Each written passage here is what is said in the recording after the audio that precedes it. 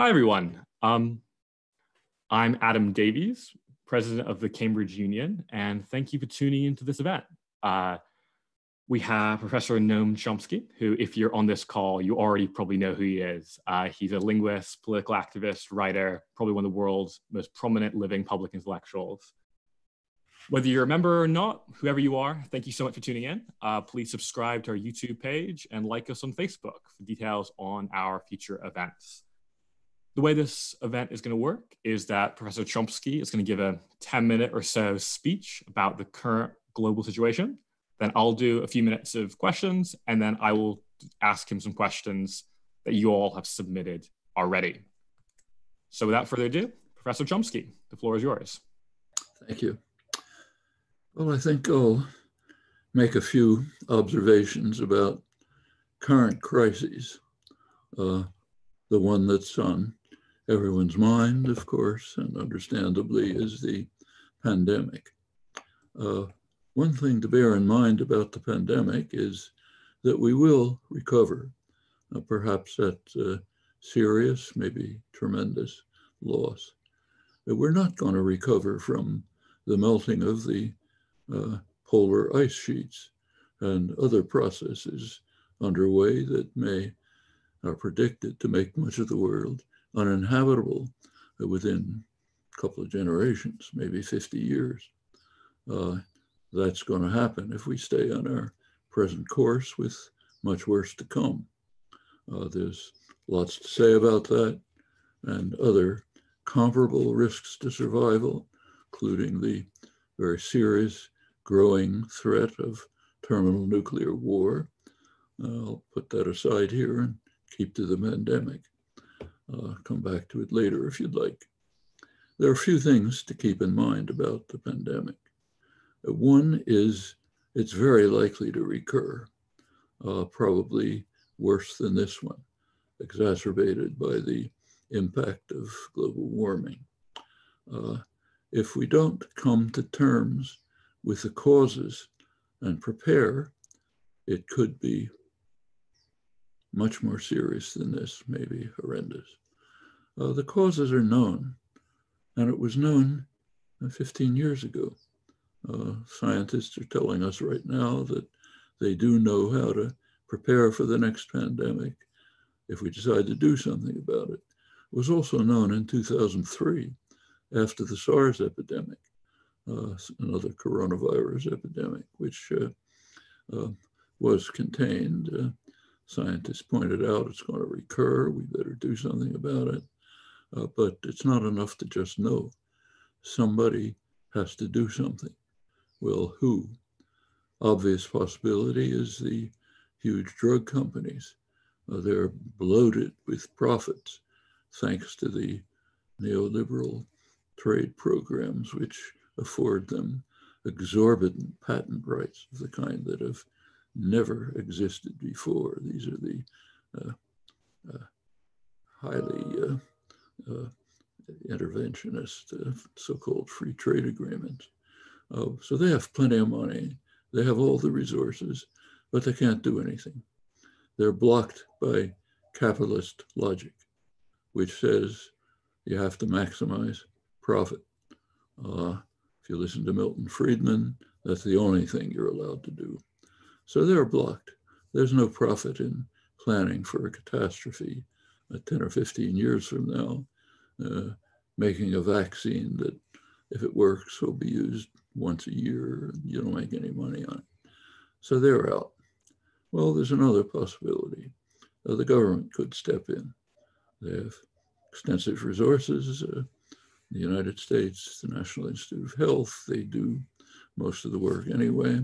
So they could step in, and similarly in Britain and other countries, they could step in and do something about it.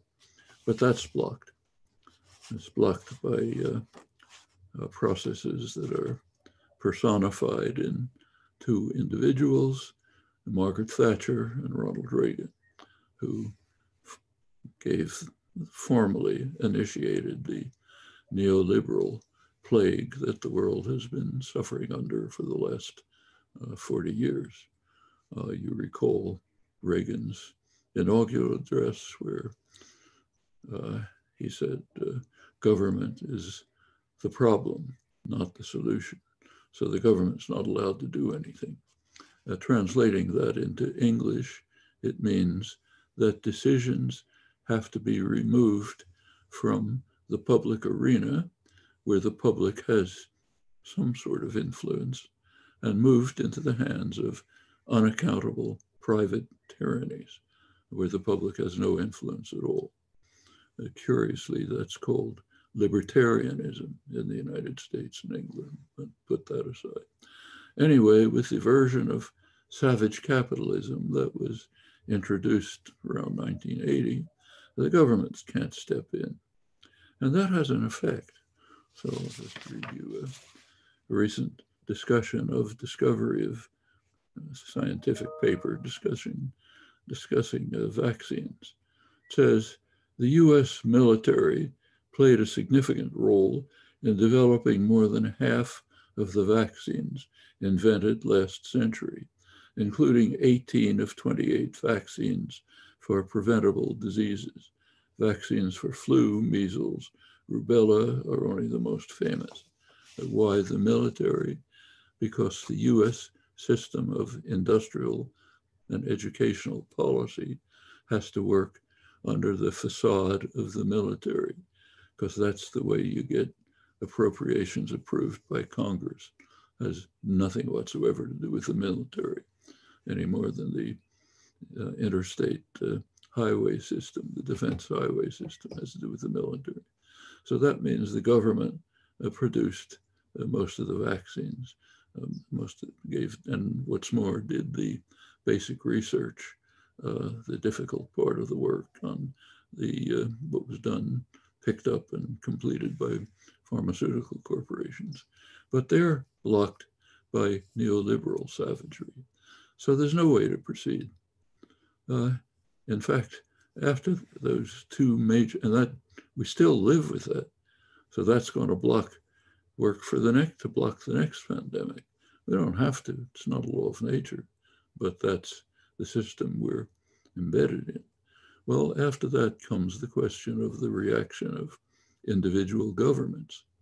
They vary.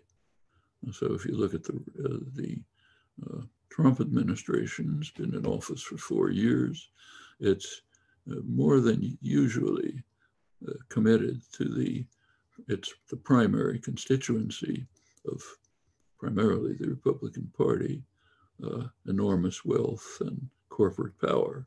That's the prime constituency. There's a farcical pretense of populism, but we can put that aside. Perfectly obvious from the legislative agenda. So from the first moment that Trump came in, he began to defund the Center for Disease Control and other institutions committed to public health.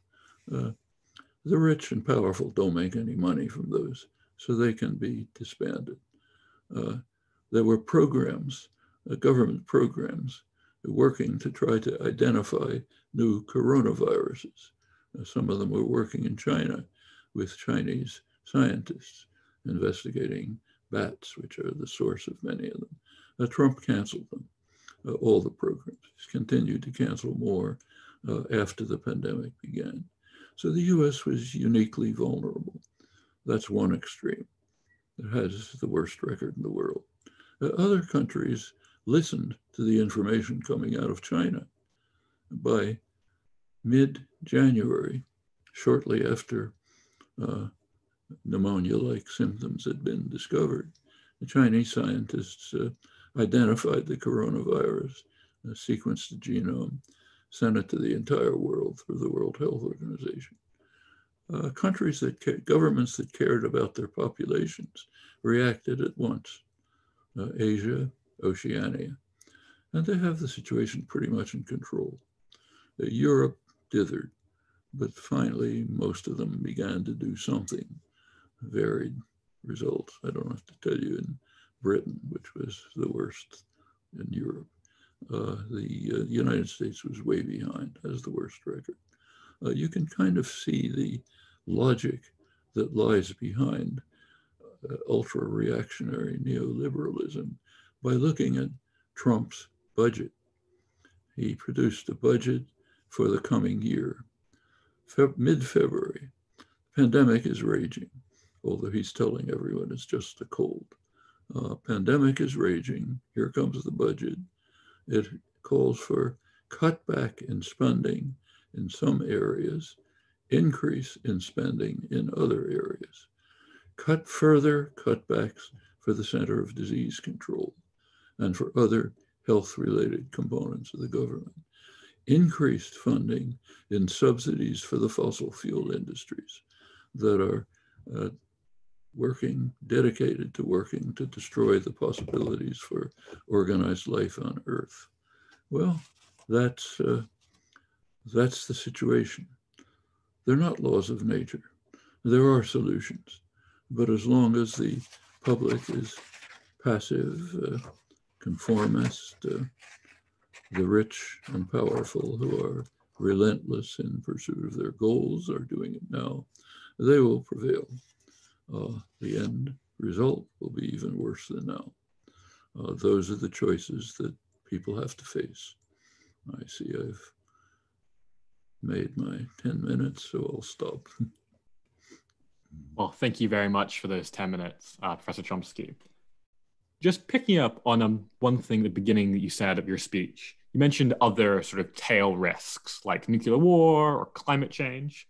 Do you think this pandemic will mean that kind of societies and governments will be more ready to deal with things like this in the future? Or do you think we're not going to learn any lessons from this? Well, we see how governments are dealing with them. Actually, governments vary. Take environmental catastrophe. Every government is doing something about it. Not enough, but at least something. The US is actually doing more than anyone else. The US is dedicated to destroying the climate. Repeat, dedicated to destroying the climate. The Republican Party is the most dangerous organization in human history.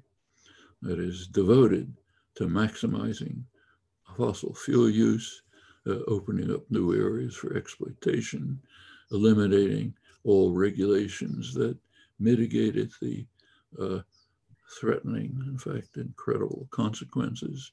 And it's doing it for a very simple reason. It is serving its main constituency. Great wealth, corporate power. They think this is fine. So therefore we race to destruction. Let's take nuclear war. It's interesting that it's very hard to get anyone to think about it. So during the entire campaign in Britain and the United States, 2 campaigns, not a word about it, barely a comment here and there. It's along with global warming, it's the major threat to existence. Anyone who has looked at the record for the past almost 75 years knows that it's kind of a miracle that we've escaped this long, and miracles don't persist. So what is the world doing? Well, Trump administration is tearing to shreds the last remnants of the arms control regime. Europe is sitting there clucking its tongue and saying, that's not nice, Mr. Trump, but we're too subservient to you to do anything. So it goes on. Can't talk about it. Nobody's interested. It's a disaster in the making. Again, I don't know if you want me to run through the details. As you know, Trump just last August dismantled the Reagan-Gorbachev INF treaty, which had significantly reduced the threat of nuclear war. And to show that he was serious, he immediately authorized the military to launch missiles that violated the treaty. That's telling the Russians, please don't hesitate to develop weapons to destroy us. Military industry is ecstatic. They're getting huge grants to create new weapons to destroy everything. And a little bit down the road, they're salivating at the new contracts that'll come to develop some hopeless means to defend yourself against the new weapons we're encouraging everyone to destroy. Next on the chopping block is the Open Skies Treaty, which Eisenhower initiated. That again has significantly reduced the threat of war. Next is the New START Treaty. Now, the Russians have been pleading for negotiations to renew it. It's due up early next year. Trump administration said, we're not interested. Okay, if that goes, that's the end of the arms control regime. Everyone's free to produce as many weapons as they like. I should say, though, I'm talking about Trump, but Europe's doing nothing. They could, but they aren't. The Democratic Party is not that different, frankly. They wouldn't go this far, but they're not that crazy.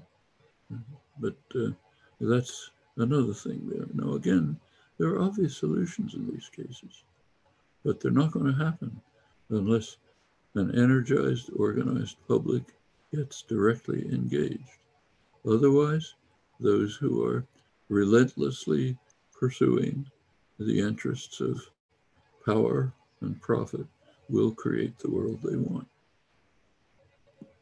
Thank you very much for that as well. So one thing that you discussed pretty extensively in your introductory remarks was how capitalism prevents the possibility of creating new vaccines. Something that has been discussed quite a lot recently is antivirals. So Gilead Pharmaceuticals have an antiviral called remdesivir, which tries to target the coronavirus. Do you have much hope in these sort of private sector solutions to the disease, or do you think they're a distraction? We have to be a little careful. First of all, the remdesivir, was like everything else, was developed primarily on the basis of public initiative. The tough, hard initial research was done at the NIH, and it's handed over to a corporation who wants to sell it at an exorbitant price, huge price, which they are permitted to do by the World Trade Organization agreements, which provide them with ridiculous patent rights. In this particular case, after it seemed to show some positive results, the government did step in and essentially order them to make it available at a reasonable price. It's worth knowing that since 1980, the laws on the books in the United States require the federal government to intervene to ensure that drugs are available at a reasonable price. Of course, Reagan wouldn't do it. Clinton wouldn't do it. Successors wouldn't do it. They're not following US law. But it's right on the books. So if they want to, they can do it. And in this case, they did. So maybe Gilead, the producer, will make it available on reasonable terms, meaning giving the public back a small proportion of what the public paid in taxes to have this made available. Now, that's the way capitalism functions. It's massive subsidies for the rich, penalties for the poor. The government, it's true all over the economy. Take what we're now using, computers, internet, satellites. Where'd that come from? Public spending. The lab where I was working at MIT in the 1950s, publicly supported, created that's the kind of place that and other research labs like it were created. Computers, the internet, the high-tech economy generally. Later it was turned over to private enterprise for marketing and profit. So that's the way it works, pretty much the whole economy. But in this case, Big Pharma has, to the extent that they are allowed to be in control, the drugs, even if they exist, are going to be priced out of anybody's reach. Of course, that's what you do if you're a business. That's very interesting. Thank you. Something you touched on there when you mentioned your work in the 1950s is kind of the remarkable length and consistency of your career. So you've mentioned in the past, you've had kind of largely consistent political beliefs since you were quite young. Is there anything that's you've changed your mind about recently, either in connection to coronavirus or something else? anything that kind of something you believe now that you didn't believe a few years ago? Nothing very profound. I'm sorry to say that my basic views haven't changed much since childhood. Of course, I've learned a lot more. There's much more to discover. I wouldn't have predicted in the 1970s the extreme savagery of the neoliberal period. That was a surprise. And it's both Democrats and Republicans. So I'll talk about the United States because I know it better, but the same things happened in England. In 1980, Reagan comes in. First act, destroy the labor unions. Introduce scabs, illegal in just about every country. Thatcher did exactly the same, destroy the labor unions. That's understandable.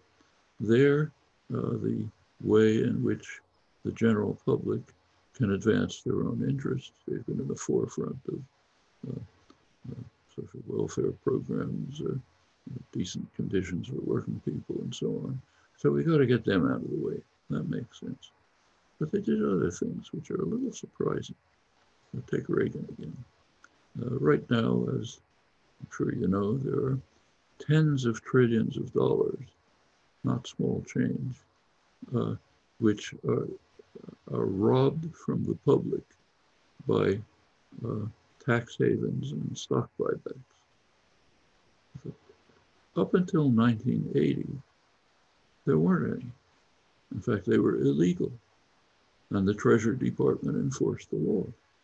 So no tax havens, no stock buybacks to enrich management and rich shareholders and rob the public. Reagan eliminated them. Comes along Clinton, made it worse. Under the Rubin Summers deregulation mania, it just extended it. And it goes on through this millennium. Trump, it's getting worse. The fact that the leadership would so utterly subordinate themselves to concentrated private wealth and power, that came as a surprise. Maybe I was naive. They had the opportunity, so they used it. I should have understood that. Now we're in a situation where what you see is almost indescribable. So take the United States again. It's a pandemic raging. We need vaccines. Everybody understands that. How does Trump react? By firing the chief scientist who's in charge of vaccine production in the government. Why?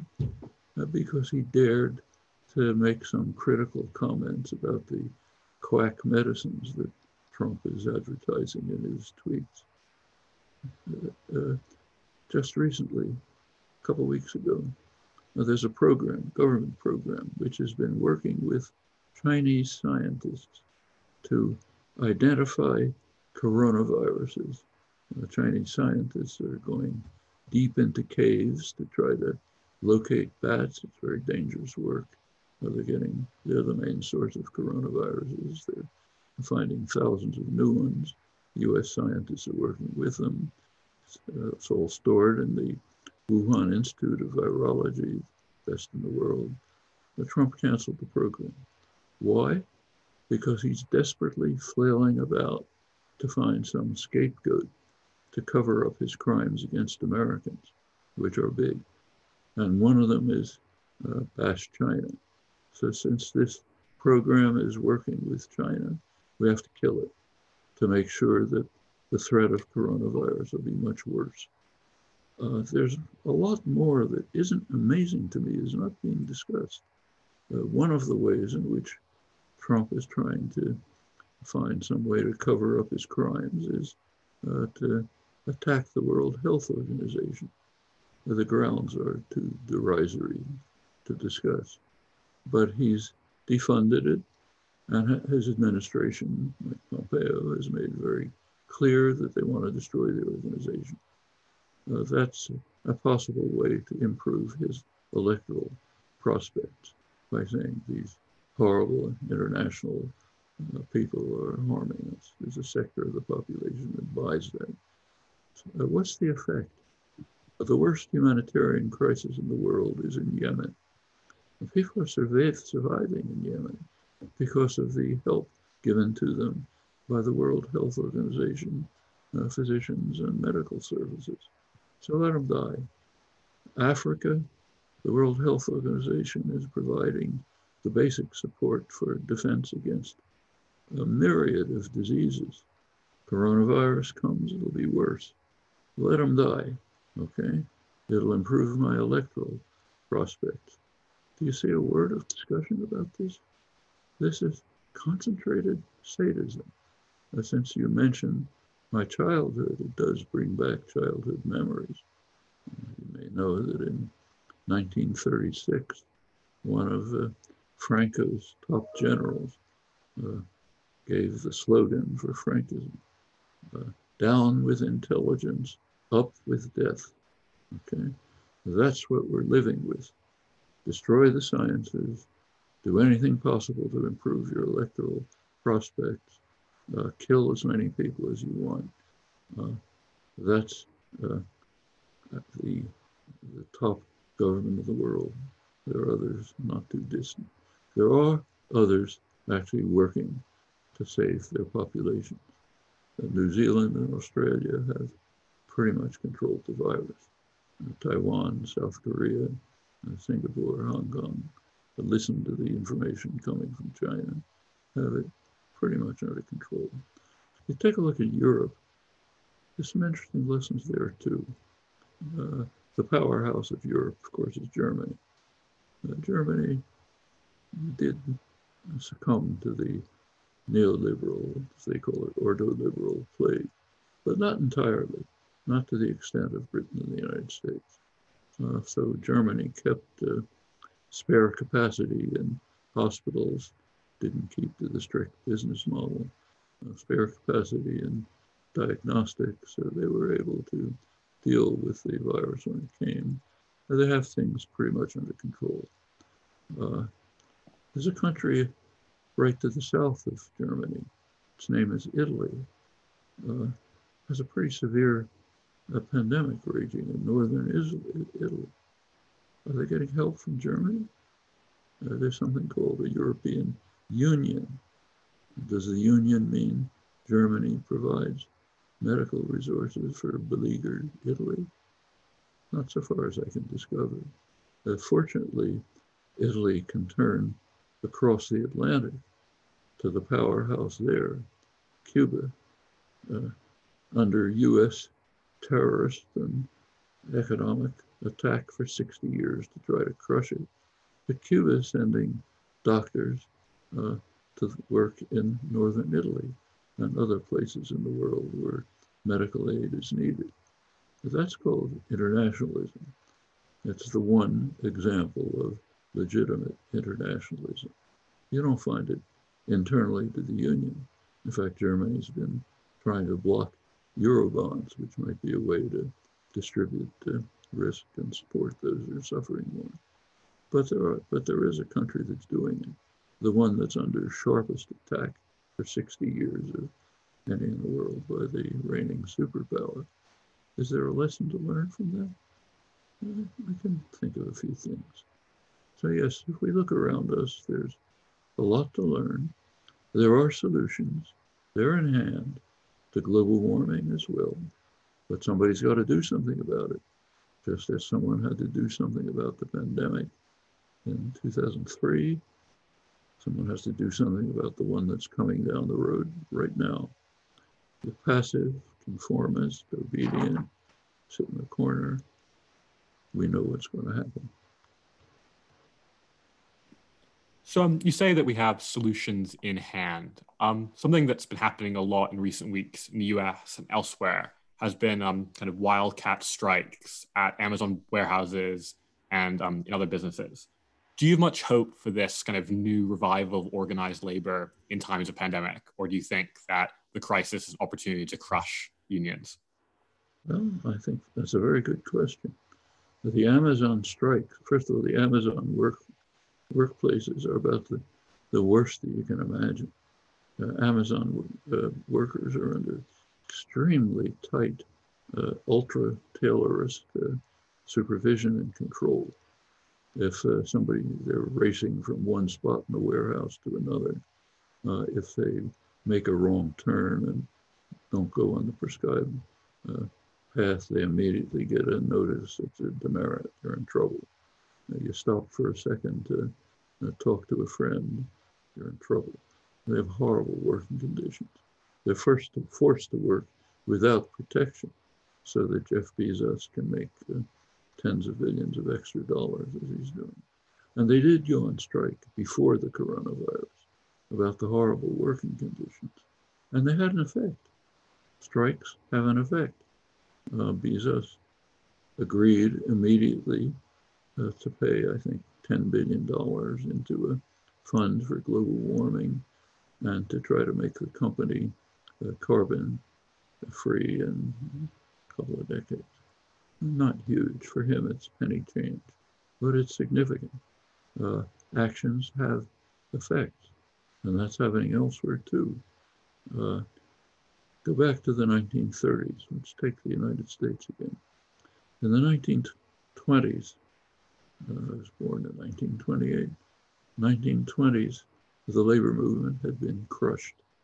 There had been a very vibrant, significant labor movement in the late 19th, early 20th century. It had been crushed mostly by state and corporate violence. It was killed off finally by Woodrow Wilson's Red Scare.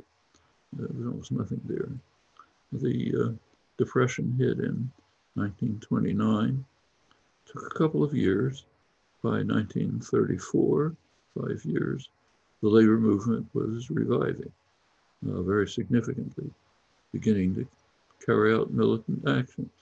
CIO was organizing, moving as far as sit-down strikes. Those are very frightening to business. A sit-down strike is one instant before the recognition that we don't need the bosses. We can run this place by ourselves, get lost. It's a fragile system based on obedience and consent.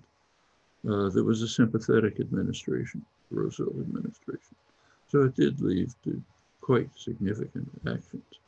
I can remember this very well. My family, my extended family, were first generation immigrants, working class, mostly employed, deeply involved in the rising union movement, left parties, even though circumstances were much more onerous than they are today. There was a sense of hopefulness because we're doing something. We can get out of this. It's lacking today. But it might come back. Teacher strikes, worker strikes are spreading, often in parts of the country that are most anti-labor, and things could happen, could change. Thinking back to the 30s, say my childhood, remember what eventuated. There was a huge crisis, the Depression, terrible crisis. Countries took different ways out. One of them was the way I just described. The United States, after too much hesitancy, did move towards significant steps towards meaningful social democracy. You can't use the word socialist in the United States. It's barred, it's a curse word. But it's essentially what in Europe is called social democratic policies, New Deal and so on. There were other countries that reacted differently. The most important one is Germany. Let's take a look at what happened. Germany in the 1920s was the peak of Western civilization in the sciences, the arts, literature, philosophy, is regarded as one of the world's leading democracies by political science. It was a model of democracy. The year I was born, 1928, Germany had an election. The Nazis ran. I think they got 3% of the vote. The next free election was 1932. The Nazis were the dominant party. They went on from being the peak of Western civilization to the absolute depths of human history within 10 years, now returning. That's one way out. Another way out is the move to social democracy. Now, the situation's not identical now. There are plenty of differences, but there are also similarities. There are basically two ways out of the current crisis. One is the one that is being pursued by private wealth, by corporate power. That is to create a post-pandemic world, which is a harsher, more brutal, more cruel form of neoliberalism, to put the climate crisis to the side, maybe doing a few things, but not much, because there's not much profit in working on it, to put aside the threat of nuclear war. That's one way out. It's not identical to the Nazi way out, but has some resonance. The other way out is struggle for people's rights, for more democracy, for more control of institutions, a move towards programs that are oriented toward the public, not profit, the way that was taken by the United States under Roosevelt, other countries elsewhere. Now, those are the choices, basically the same choices. In a simple phrase, oversimplifying, but not too much, it's what's called class war. One side in the class war is relentless. They never stop. If the others stop, they win. No, they don't have to. It's a choice. Wonderful. That's very interesting. Now I'd like to ask you a few questions that have been submitted by our members and some members of the general public. So one thing that a few people were curious about, so Lauren at Magdalen and Sam at Trinity were curious about, was how far do you feel your political and philosophical writings have impacted your linguistic work and vice versa? How much do they interact? Yeah. Well, there's no logical connection. One can, and many do, dedicate themselves to one strand and either take no position or position, say, totally opposite to mine on the other. Either way. Now, that's perfectly possible. There is a kind of deeper connection of an abstract sort, both in my own case at least, both the linguistic work and the political activism and work trace back to a concept that has deep roots in the Enlightenment, early modern science, Descartes and others, the recognition that the core of human nature, core part of human nature, is a kind of an instinct for freedom and creativity. You see it in language, the core of human language, recognized by Galileo and his contemporaries, by Descartes, by later thinkers, Wilhelm von Humboldt and others. The core of human language is what's been called its creative aspect, the capacity to produce new expressions of thought without limit, having nothing to do with, virtually nothing to do with training or habit, or very marginal, to do it out of our creative instinct in ways that are appropriate to situations, but not determined by them. As the Cartesians put it, you're impelled, you're induced to act in certain ways, but not compelled. It's your free choice. Well, that's essentially the roots of modern, authentic libertarian thought. I'm not talking about what's called libertarian today. Authentic libertarian thought, Rousseau's Second Discourse, Humboldt's Critique of State Action, classical liberalism, on to the later movements which picked up the mantle, the anarchist movements and so on. Well, their core concept is that any form of authority has a burden of proof. Unless it can justify itself, it's illegitimate, should be overcome, okay? Because human dignity and freedom and creativity are the fundamental object that we want to preserve and enhance. Educational systems are the same, and so on. So there's a kind of commonality, but you can't draw any deductive conclusions from commitment to one to the other. Yeah, so I'm picking up on that kind of question of proof and evidence. There's a question about this from Emma from Emmanuel College, Cambridge. She asks, can the concept of UG, universal grammar, be proven any more concretely than it has been? Can the concept of universal grammar be proven any more concretely than it has been? Really? Yeah. Well, the concept of universal grammar is a little bit misunderstood outside of the places where people work on it, not many. A universal grammar for the last 50 or 60 years has been used in a technical sense. It borrows from the traditional notion, but modifies it within a different framework. A universal grammar traditionally meant principles and properties you can find in all languages. It doesn't quite mean that now. What it refers to is the biological endowment, genetic endowment, that enables you and me to do what we're now doing, but is totally lacking in every other organism. So humans have a specific faculty of language.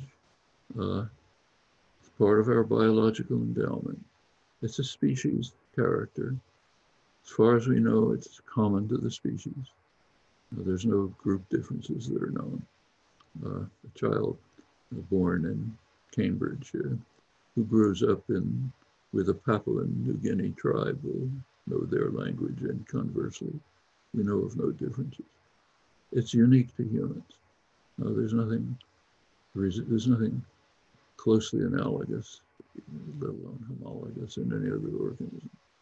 It's apparently developed pretty much along with Homo sapiens a couple 100,000 years ago. The universal grammar is just the name for whatever that biological endowment is. Now, there's the research over the last 60 or 70 years, at least the kind that I'm personally interested in, has been primarily devoted to trying to determine what this system is. The early proposals back in the 50s were extremely complex. The main goal then was just with the new approach to language to see if you could just account for the massive new discoveries that were coming along. It had been thought that almost everything was known. As soon as you started working on generative grammar, it turned out nothing was known. You had to start almost from scratch. So lots of new things were being discovered. You had to see, can I find mechanisms that will enable me to capture them? They were way too complex. Everybody knew that. Now, the main task over the years has been to reduce the complexity to show you can get deeper results with simpler, more general mechanisms. Finally reached a point in the 1990s when I think we're coming close to something like genuine explanations. That is, principles of universal grammar which are simple enough so that you can give a plausible evolutionary account of their origin, and that alone are able to account for many of the most striking features of language. So that's universal grammar. It's not what people usually mean by the term. Thank you. So I'm returning to politics a bit. Holly from Christ College asks, do you think that the UK Labour Party has a hope left to be a vehicle for legitimate change? Well, correct me if I'm wrong. You know more about it than I do, but I've been following as much as I can.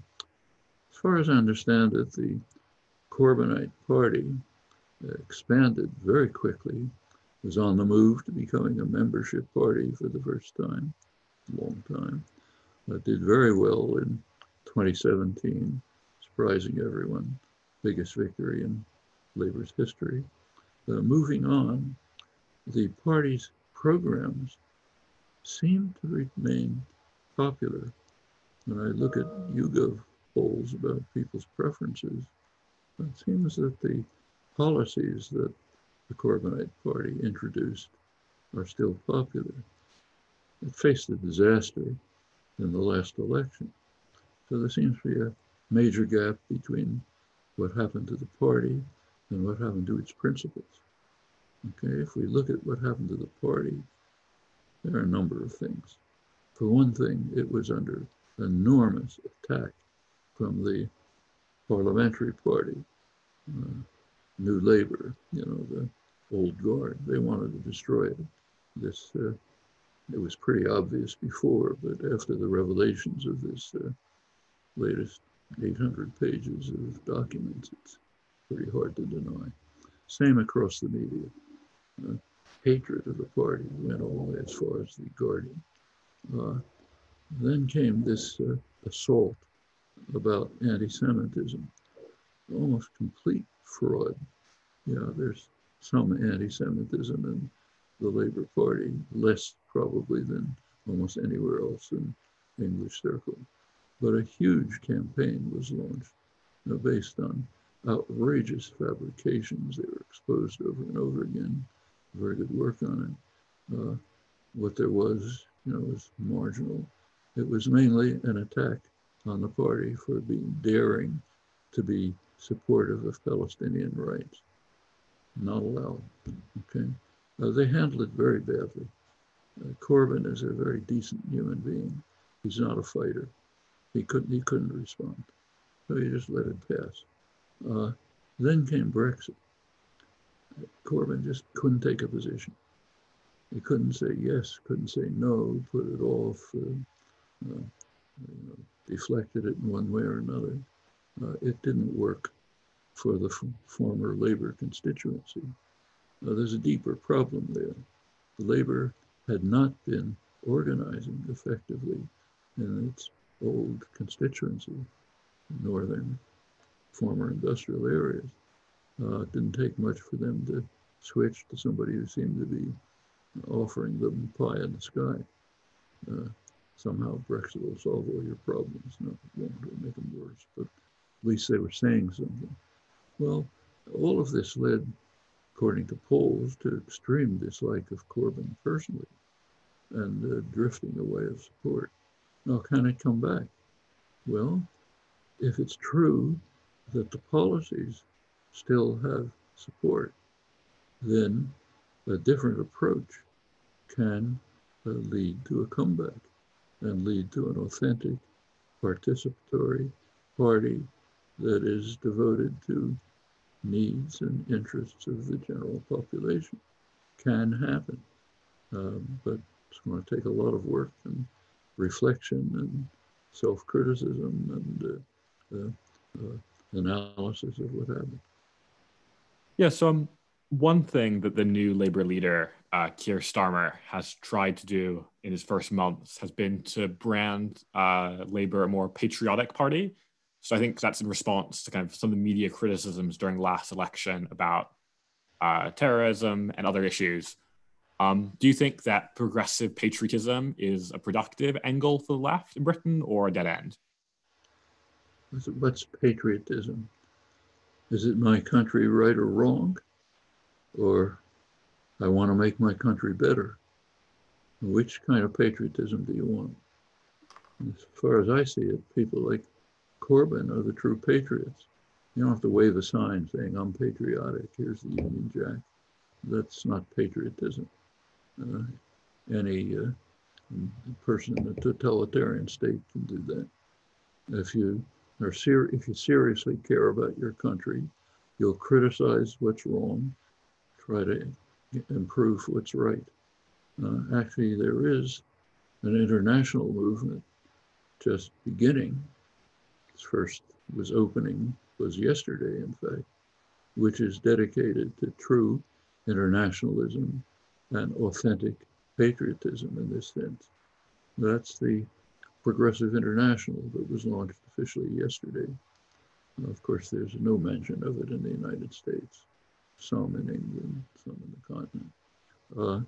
It was initiated by Bernie Sanders in the United States, and by Yanis Varoufakis in Europe, the founder of the M25 movement, the transnational European movement, which is seeking to salvage what makes sense in the European Union and to overcome the very serious flaws. They're bringing in the global south, many representatives from Africa and Asia, elsewhere. It could be, again, this depends on people's commitment, but it could be the basis for a move towards genuine internationalism, mutual aid, progressive policies, overcoming the rot of the neoliberal period and moving on, not just to what was, but what can be much better. Can happen.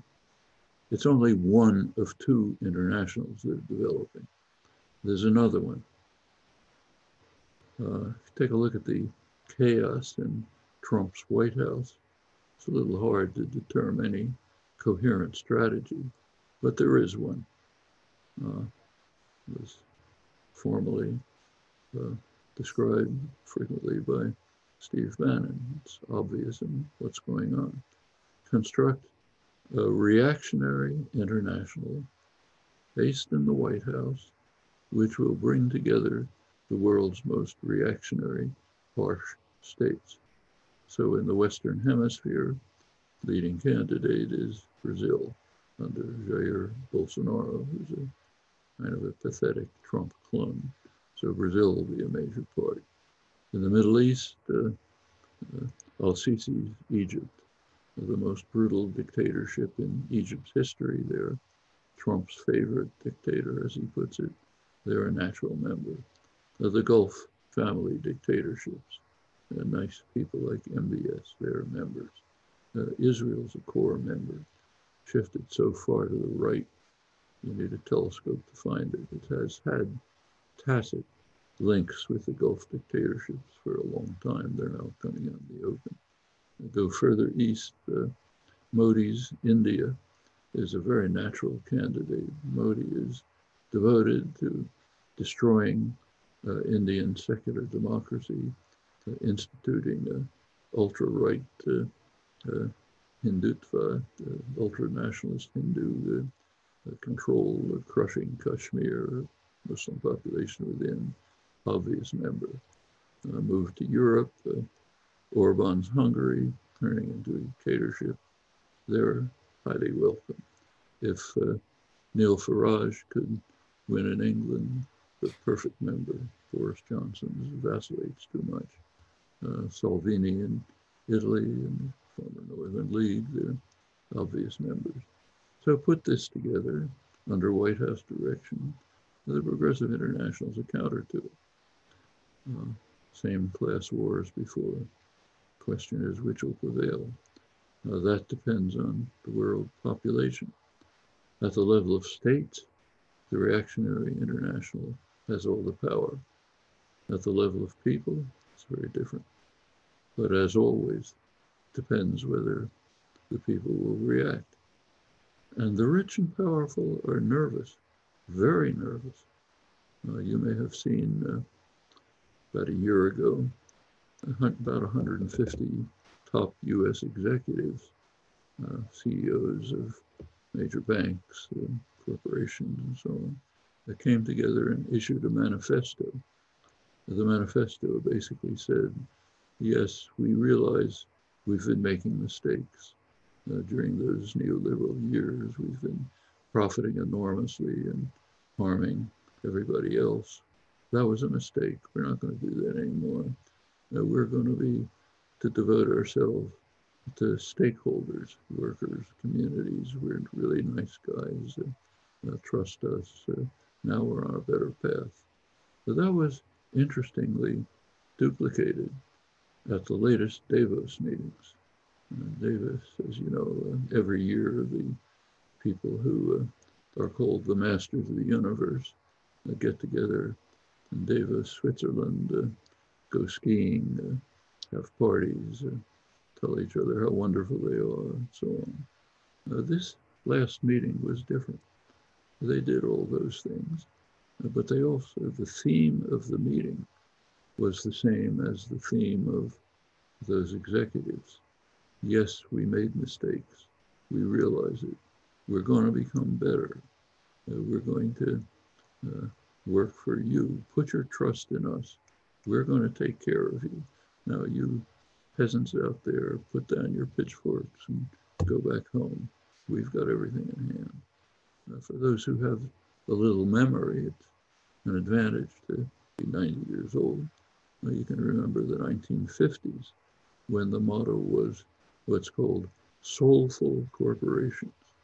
The leading intellectuals on the liberal left and so were telling us corporations have learned that they can't be just out for themselves. They're becoming soulful corporations. Okay, we've had 60 years to see just how soulful they are. And now they're becoming soulful again. Why? Because people are beating at the doors. They know there's a problem. So they have to react, at least in words, maybe partially in actions. And if the pressure keeps on and new movements develop, are active, organized, things like the climate strike, others like it, they can win. But let me make a last comment about this Davos meeting, which was very interesting. The meeting opened with two keynote addresses. The videos available, they ought to be played in every classroom in the world, in every meeting in the world. They're very forceful and revealing. The first keynote address was, of course, by the master of the world, Donald Trump. He had to give the opening address. But the people in Davos don't like him. His vulgarity, his crudeness, his petty megalomania undermine the image that they're trying to project. So it's not the kind of person they would welcome into their parties. But they gave him a rousing applause, stand-up applause, loved him. Why? Because they realize that he understands the one thing that matters. Policy has to be directed to pouring money into the right pockets, ours. As long as he does that, we don't care that much about his crazed antics, okay? So he gets cheered. After him comes a 17-year-old girl, Greta Thunberg. Quiet, factual, brief comment describing what's happening actually, accurately, forcefully, ending up by turning to the audience and saying, "You're betraying us. You're robbing us of our childhood." She's right, of course. She got some mild applause and then a little patting on the head and saying, "Nice little girl, go back to school. We'll take care of it. Don't worry." That should be shown everywhere. That's a symbol of the modern age, a dramatic symbol of it. And we should be thinking about those things. We can be on one side or the other. If we're passive, we're on the side of the masters, especially in free societies like ours. Silence equals acquiescence and support. Yeah, great. Thank you so much. One last question, I think. So you said in response to the last question that Jeremy Corbyn's result in 2017 was a huge victory for Labour, but given that it didn't actually produce a parliamentary majority and no Labour government has gotten a parliamentary majority since 2005, do you think that the organising work that you say needs to be done in formerly industrial towns in the Midlands and north of England can actually happen in the next 5 years? Or do you think that kind of things have got too bad, you need more time? Take the example of my childhood again. Sorry to keep coming back to it. In 1929, labor movement was in the United States virtually dead. 1934, there was a raging torrent which led the way to the New Deal measures and the revival of anything decent in American society. 5 years, okay? Doesn't have to be 5 years now. It can be less. We have many more ways of acting, organizing. The world is there's been a lot of regression, but overall the world is a much more civilized place than it was then. A lot of battles have been won, can be put in the background. They weren't given by gifts, they were won by struggle, but they're there. The world's a much more civilized place than it was 50 years ago. Young people often forget this. They think everything, there's no hope. Take a look at the United States 50 years ago. Okay, I was a young man at the time, a child. The United States had anti-miscegenation laws that were so harsh that the Nazis refused to adopt them because they were much too harsh. One drop of blood and you're black. You had a great-great-grandmother who was a slave, you're out. Okay. It had, of course, anti-sodomy laws, and so did Britain. Britain, as you may recall, murdered one of the great mathematicians of the century, a British war hero who broke the German code, murdered him because he was homosexual. That was Britain in the 50s. Okay, in the United States, there was federal housing, government-supported housing, but by law, it couldn't include blacks. It had to be pure white. The liberal senators who voted for that hated it, but that was the only way they could get any housing through the Senate dominated by Southern Democrats. Women's rights, non-existent. Okay, environment, never heard of it. There's been a lot of change in 50 years, and there can be plenty of change ahead, but not if you sit there obedient and acquiescent. And again, in free societies, acquiescence equals support, because you can do things. You choose whether to do it or not. That's a very hopeful message to end this discussion on. So that's really nice. Thank you so much for coming, everyone. Please subscribe to our YouTube page and like us on Facebook. And above all, thank you to Professor Chomsky for taking the time to speak with us today. Thank you very much.